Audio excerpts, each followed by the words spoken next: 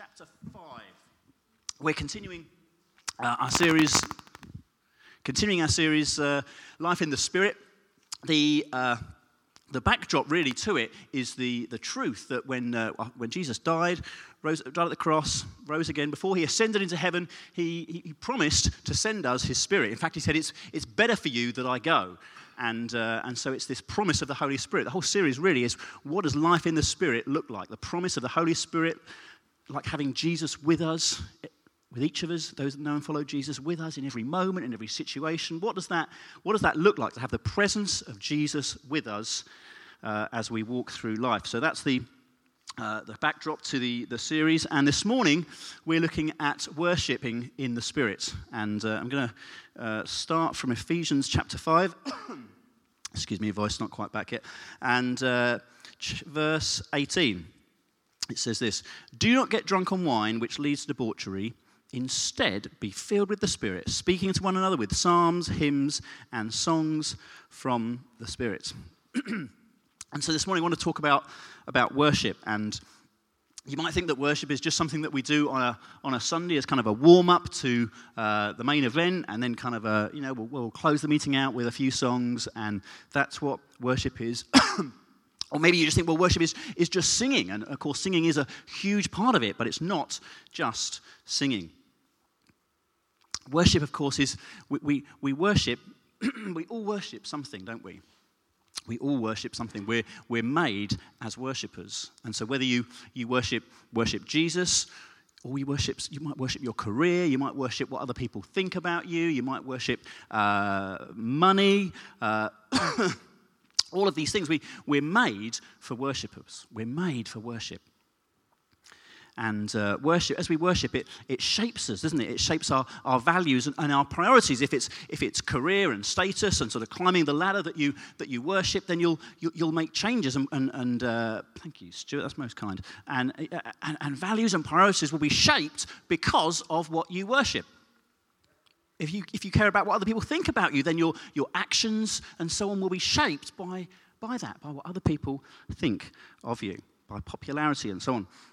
And for us as followers of Jesus, we too can find ourselves worshipping things other than Jesus. But folks, we're called to worship him. We're called to be worshippers. Only he is worthy of our praise. Everything else will eventually be found out to be hollow and lacking and temporary, and it will fade. Only he is worthy of our praise.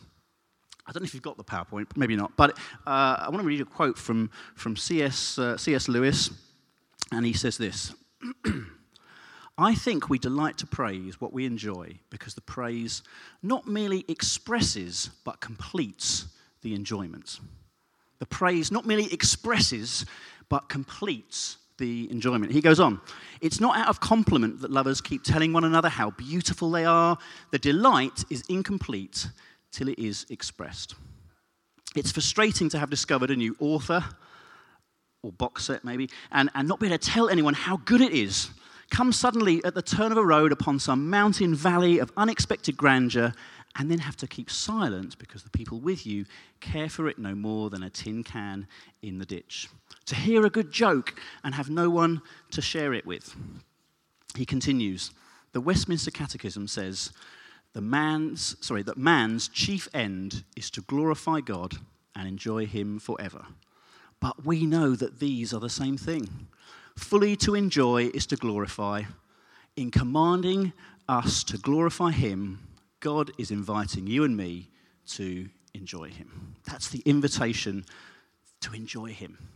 He doesn't want us to worship him because he's lacking in any way and is sort of insecure or something like that. He wants us to worship him because he wants us to enjoy him. I've got two kids, Thea and Jessie, and among them, I don't know about you, I didn't have children because I thought maybe it might be a retirement plan. I joke with Thea that she's going to look after me in my old age and, do all the things that I do for her when I'm old and can't do them for myself. But in seriousness, that's not why we had children. We had children because you want to enjoy them and you want to and then to enjoy you, right? It's not, I can't get her to do things for me. I can't even get her to do things for herself. But we had children because it's about enjoying one another. And it's an imperfect illustration, but it's the same with him. It's not because he's lacking in any way, because he wants us to enjoy relationship with him and us and him with us. He wants to enjoy that relationship. Last quote by John Piper, who's an American pastor. He says, "Worship is the goal and the fuel of missions. Missions exist because worship doesn't. Missions is our way of saying the joy of knowing Christ is not a private, tribal, national, or ethnic privilege. It is for all, and that is why we go to mission. Because we have tasted the joy of worshipping Jesus, and we all want all the families of the earth included." And so we talk about mission here. Gather, growing, go in mission and service. We talk about mission, and that's right, but we go because we've tasted and we've seen. We've tasted and we've seen how good he is, and so we go. We've enjoyed him, and we want others to as well. So what does it look like to worship in the Spirit? First of all, it's from a position as a loved son or daughter of the Most High. It's knowing your identity in Christ, knowing that you're chosen, that you're loved, that you're forgiven, that you're accepted. It's knowing your identity in Christ. Worship, it's an offering to the Lord. You might sometimes feel like your offering is pretty humble and pretty meager, but he loves it. You know, think of the woman who bought some perfume and washed Jesus' feet. It was some sort of mocked. It was oh, look what she's doing. But he loved it. He loved the humble offering brought to him. He loves it. And so when we gather together like this, or when you worship maybe in life group or even on your own at home in the kitchen, it's about a renewed coming to Christ. It's coming back to him, worshiping him. Say, yes, Lord, you're front and center, and I worship you. It's why we sing songs. I love some of the songs we sung this morning, just the rich gospel content of the songs. And as we do that, we're rehearsing the gospel to ourselves, aren't we? As we declare the truth, we're rehearsing gospel truth to ourselves, singing it. Not only are we bringing an offering to the Lord of praise and worship, but we're rehearsing the gospel to our hearts. But so often we can make worship about ourselves, can't we? We can kind of, as we've said before, we're in a consumeristic culture, and we can so often make it about ourselves. How did you find it this morning? How did I feel about it this morning? Did I like the songs they chose? Do I like the melody, the band, the mix? And we can make it about us and not him. The focus should be on him. It's why we don't often sing many kind of me or I worship songs. Not because they're not true and they're not great, and not because we might not play them at the home in the car or in the kitchen and so on, but because we want the focus to be on him. We want him to be the focus of our worship and our attention and our gaze, not ourselves. But so often we can just rely on our feelings, can't we? We can kind of, I don't know about you, even just coming on a Sunday, I can rely on my feelings, and I think, well, I've made it out of the house, and I've made it here, got the kids here, and oh yeah, I struggled a bit this morning. It must have been the band's fault, the songs they picked, or something like that. But it's not about. We shouldn't always rely on our feelings. I quite like Let's Go Running. Haven't done a lot recently, but quite Let's Go Running, and I've done a couple of marathons. I almost said a few there to make myself sound more. The thing with a marathon is you have to have a training plan, right? And I've had mixed success with that. But you have to have a training plan, otherwise you're not going to get there. And and the thing is about a training run is, you've got to do it a number of weeks before, rain or shine, dark or light, snow, wind. You've got to get out and do it. Otherwise, you're going to fall behind and so on. And there's been times when I've kind of got out, or thinking about, I've got to go today, and I'm not feeling it, and I'm kind of trying to think of excuses why I shouldn't go. That needs doing, and things that aren't really urgent, but just trying to think of excuses and reasons not to go. And then I kind of I gather myself, get the running stuff on and go out, and it's just like the worst run. It's just You might have the experience at the gym or something like that, but it's just the worst. It's just like, oh, this is awful. How am I ever going to get to the marathon? And but you keep kind of going through the motions, kind of just keep going. Maybe put some music on, change something like that, and then suddenly what can happen is you suddenly get to this point where suddenly you've kind of broken through how just awful it was and how you just weren't feeling it, and suddenly you're like, oh, this feels great, and I'm feeling good, and I can feel it, the kind of adrenaline through my body, and I can feel, I'm going to make this, this training plan and this marathon and so on.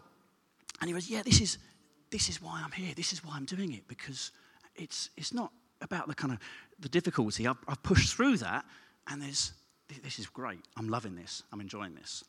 You can see where I'm going here. And it's sometimes a bit like that with our worship. We need to push through kind of how we're feeling and not rely on our feelings. Yeah, I'm not feeling that, and I'm not a huge fan of this song, or I'm really tired from last night. We push through that, and the Spirit helps us and engages us, and suddenly I love this. I love worshiping my Heavenly Father. We shouldn't always rely on our feelings. Sometimes we have to go through the motions, bring our offering, ask the Spirit to help us, and boom. This is what the Spirit does. He loves to help us in every area of life, but worship is one of them. And as we've been banging on about in this series, we can feel dry, we can feel far away from the Lord, but He sent His Spirit to help us. He sent His Spirit to help us. Help us in every area of our life, transform us, give us power, and to help us in our worship. So ask and expect Him to help you. If that's you, whether it's at home, quiet time, life group, Sunday mornings, Monday morning, whenever it is, ask the Spirit to help you. And expect Him to help you. And one of the ways on a Sunday, sometimes we'll try and make space for this, as well as just individually, as we come to worship, as we come in the door, say, oh yeah, Lord, I'm feeling a bit dry and far away from you this morning. Would you help me? It's one of the ways we'll try and break out of just going through the motions. It's like we did this morning, and we'll just have some space in the songs and just allow what we might call kind of the song beyond the song, as it were, because it's great singing songs of gospel truth, to rehearse the gospel to ourselves and sing glorious praise and truth to the Lord, but sometimes going off script just helps engage the mind and the Spirit as we gather the words to sing to our Heavenly Father. I've used the illustration before. You can go on a long car journey, be driving and be thinking about something else, and you might get to your destination and think, I just do not remember anything about that journey. I can't remember going there, but I must have done. And sometimes when we sing the words, we can just get into autopilot and miss that freedom of expression from the heart to our Heavenly Father. So that's why you'll notice sometimes we just have gaps and encourage us to sing out, speak out truth, because it just engages our hearts of where we're at. Yeah, Lord, I am feeling a bit rough this morning, and I am distracted. I'm feeling a bit pressured, but help me, Spirit, to worship you. Lord, I love you. Just an overwhelming of the heart and reality of where each of us are at. So what happens when we worship in spirit and truth? As I said before, we're rehearsing the gospel to ourselves.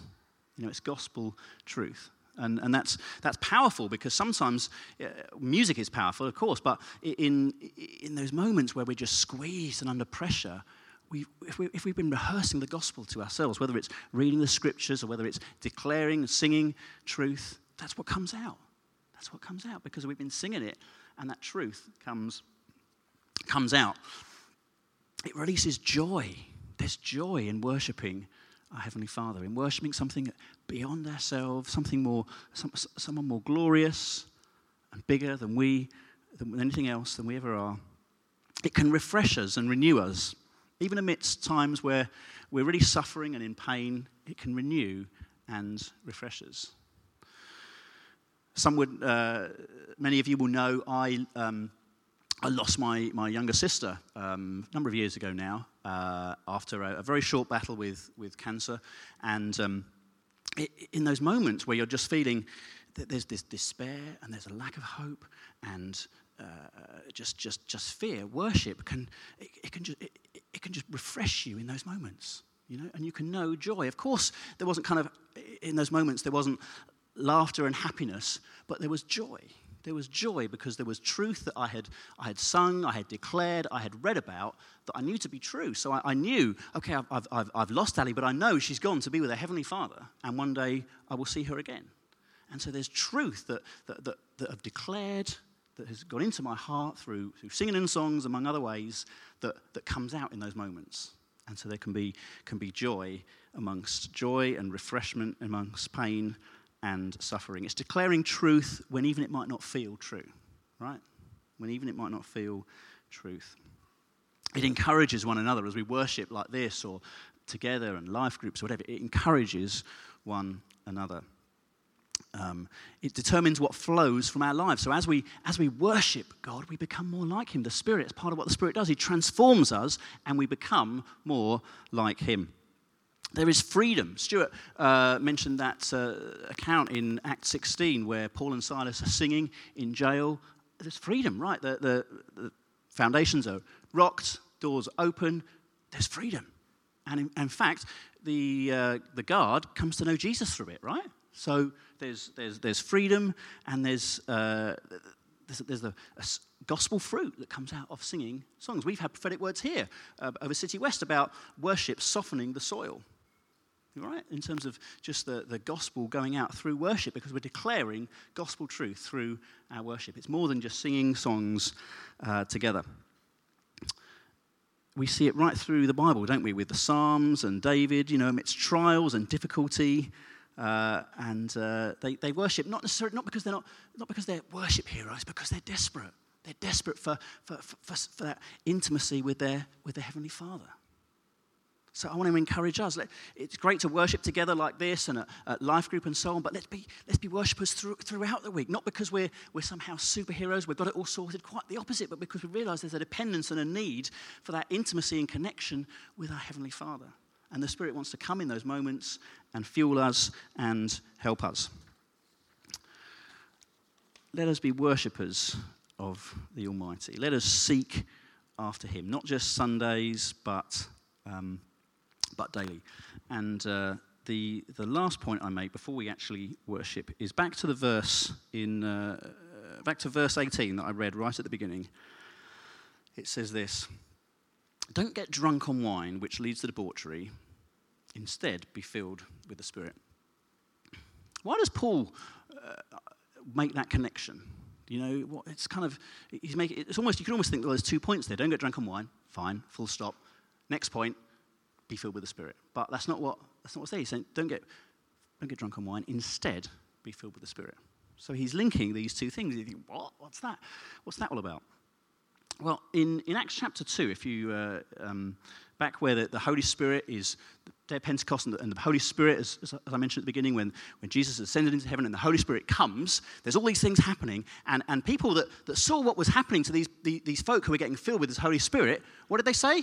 They said, they look like they're drunk, right? They said they look like they're drunk. And so that's why Paul links these two things, because when you're full of the Spirit, it's very similar to being drunk, in the sense that when you're drunk, there is a lot of joy and there is a lot of boldness, right? You don't really care what people think. You're happy and you don't care what people think. And it's the same with being filled with the Spirit. There's a joy and there's a boldness that comes by being filled with the Spirit. But they do it two very different ways. Alcohol does it, it's a depressant, and it does it by removing your inhibitions, doesn't it, right? I don't care what people think, so I'm happy, and I don't care what people think, and it does it by removing your inhibitions, by making you less aware of reality. Yeah? The Holy Spirit does it by making you more aware of reality. Yeah? More aware of the reality of what Jesus did on the cross for you and me. More aware that despite all our failings, all my failings, we are loved sons and daughters of Christ. Loved, accepted, chosen, forgiven, children of God. He makes us more aware of our reality, of who we are, our identity in Christ, and of who he is. Right? And we live in a world where, alcohol is very, very prevalent because there's a lot of anxiety, there's a lot of fear. And so people understandably, they want to escape that reality of fear, of pressure, of anxiety, and so on. And so alcohol is just great. It's a way of, I could be less aware of all of those things right now and be happy, be joyful, and be bold. But the Holy Spirit wants us to be joyful and bold in knowing the reality of who Jesus is, of what he's done, and in light of that, of who you are. Of who you are. And much like being, I've used this illustration before, much like if you were a serious drinker, right? If you were a serious drinker, you'd have, you'd have bottles in the cabinet at home.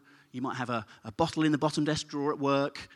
You might have a hip flask in the car because you know wherever you go, there's going to be those moments where you just want to take a drink, right? You just want to take a drink and forget about the reality or kind of be anesthetized from the reality of the situation.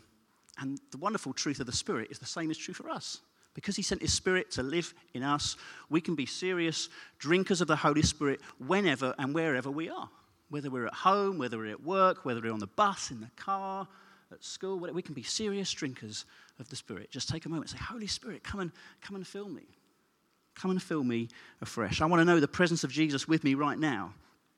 As I go into this meeting, as I go into this classroom, as I go into this exam, as I do battle with the kids at home, I want to know the presence of Jesus helping me, changing me, transforming me, letting me know that joy and power that come and boldness that comes from the Holy Spirit.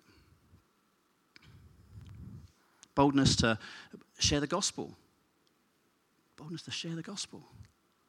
A joy in knowing what he's done for us, in knowing that we don't deserve it, knowing that we can't earn it, knowing that we're recipients of the wonderful gift of grace because of what Jesus did at the cross for us. The Spirit wants to make us more aware of that. How aware of it you are this morning, the Spirit wants to make you more aware of it. Right? We're going to worship in a moment. And the Holy Spirit wants to, as we gather together like this, and even tomorrow morning when you wake up, the Spirit wants to make you more aware of your reality in Christ than you will be. Yeah. He wants you to know more of him, more of the joy that he has in store for you. Don't we all need that? Isn't that in a world where there's such fear and anxiety and the search for answers in things like alcohol and drugs that would make us less aware of that, the Holy Spirit wants to come and make you more aware of the reality of who Jesus is and what he's done for you and me. Amen? Karis, do you want to come back up and let's respond in worship? Should we stand?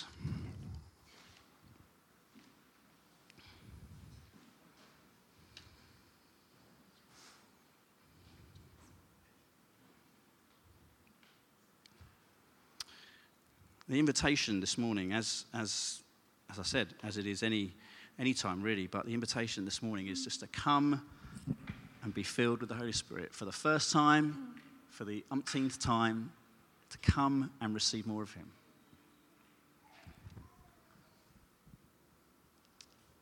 And the band are going to start playing when they're ready, and we're just going to wait on the Spirit this morning and just expect the Spirit to come. You might just want to, as the band are playing, you might just want to lift your hands as a way of saying, I want more. You know, it's my kids do it when they want that intimacy, want to be picked up. It's just the hands raised in the air, and I know exactly what they want. And it's a bit like that. It's just a way of saying, yeah, I want that intimacy, that closeness with my Heavenly Father. I want to know more of this joy in the Holy Spirit and boldness in the Holy Spirit. I don't know about you, but I can so easily with busyness, pressures, things happening in the week, find myself running low on the joy front. Another way to say I can be miserable. And the Holy Spirit wants to remind me of the reality of who Jesus is. You might be really going through a difficult time and just painful time, and life really sucks.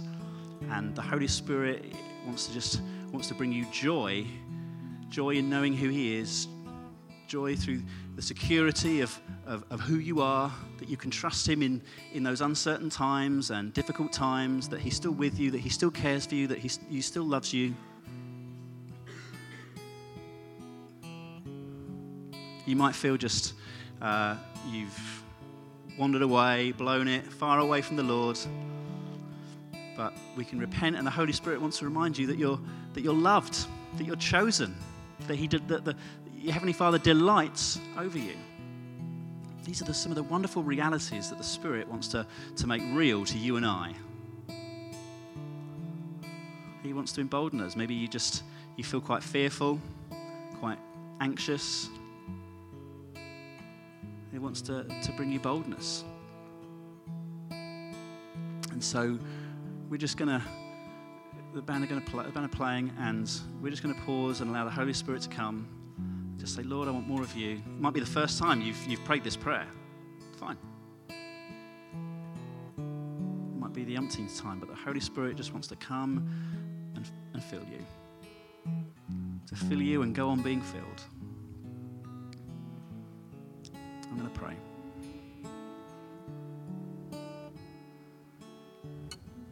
Heavenly Father, Lord, we thank you for the gift of your Holy Spirit, Lord. That your Spirit comes to change us. Your Spirit comes to bring us joy and boldness, to make the reality of who you are and of who we are in Christ real to us. And so I pray right now, Holy Spirit, we just say, come, Lord, we want more of you. We want to know you better. We want to worship you better, Lord, in light of who you are, in light of what you've done, Lord. Jesus. I just pray, come, Holy Spirit. Where there's anxiety, where there's fear, would you bring just boldness, Lord? Where there's a lack of joy, would you bring joy?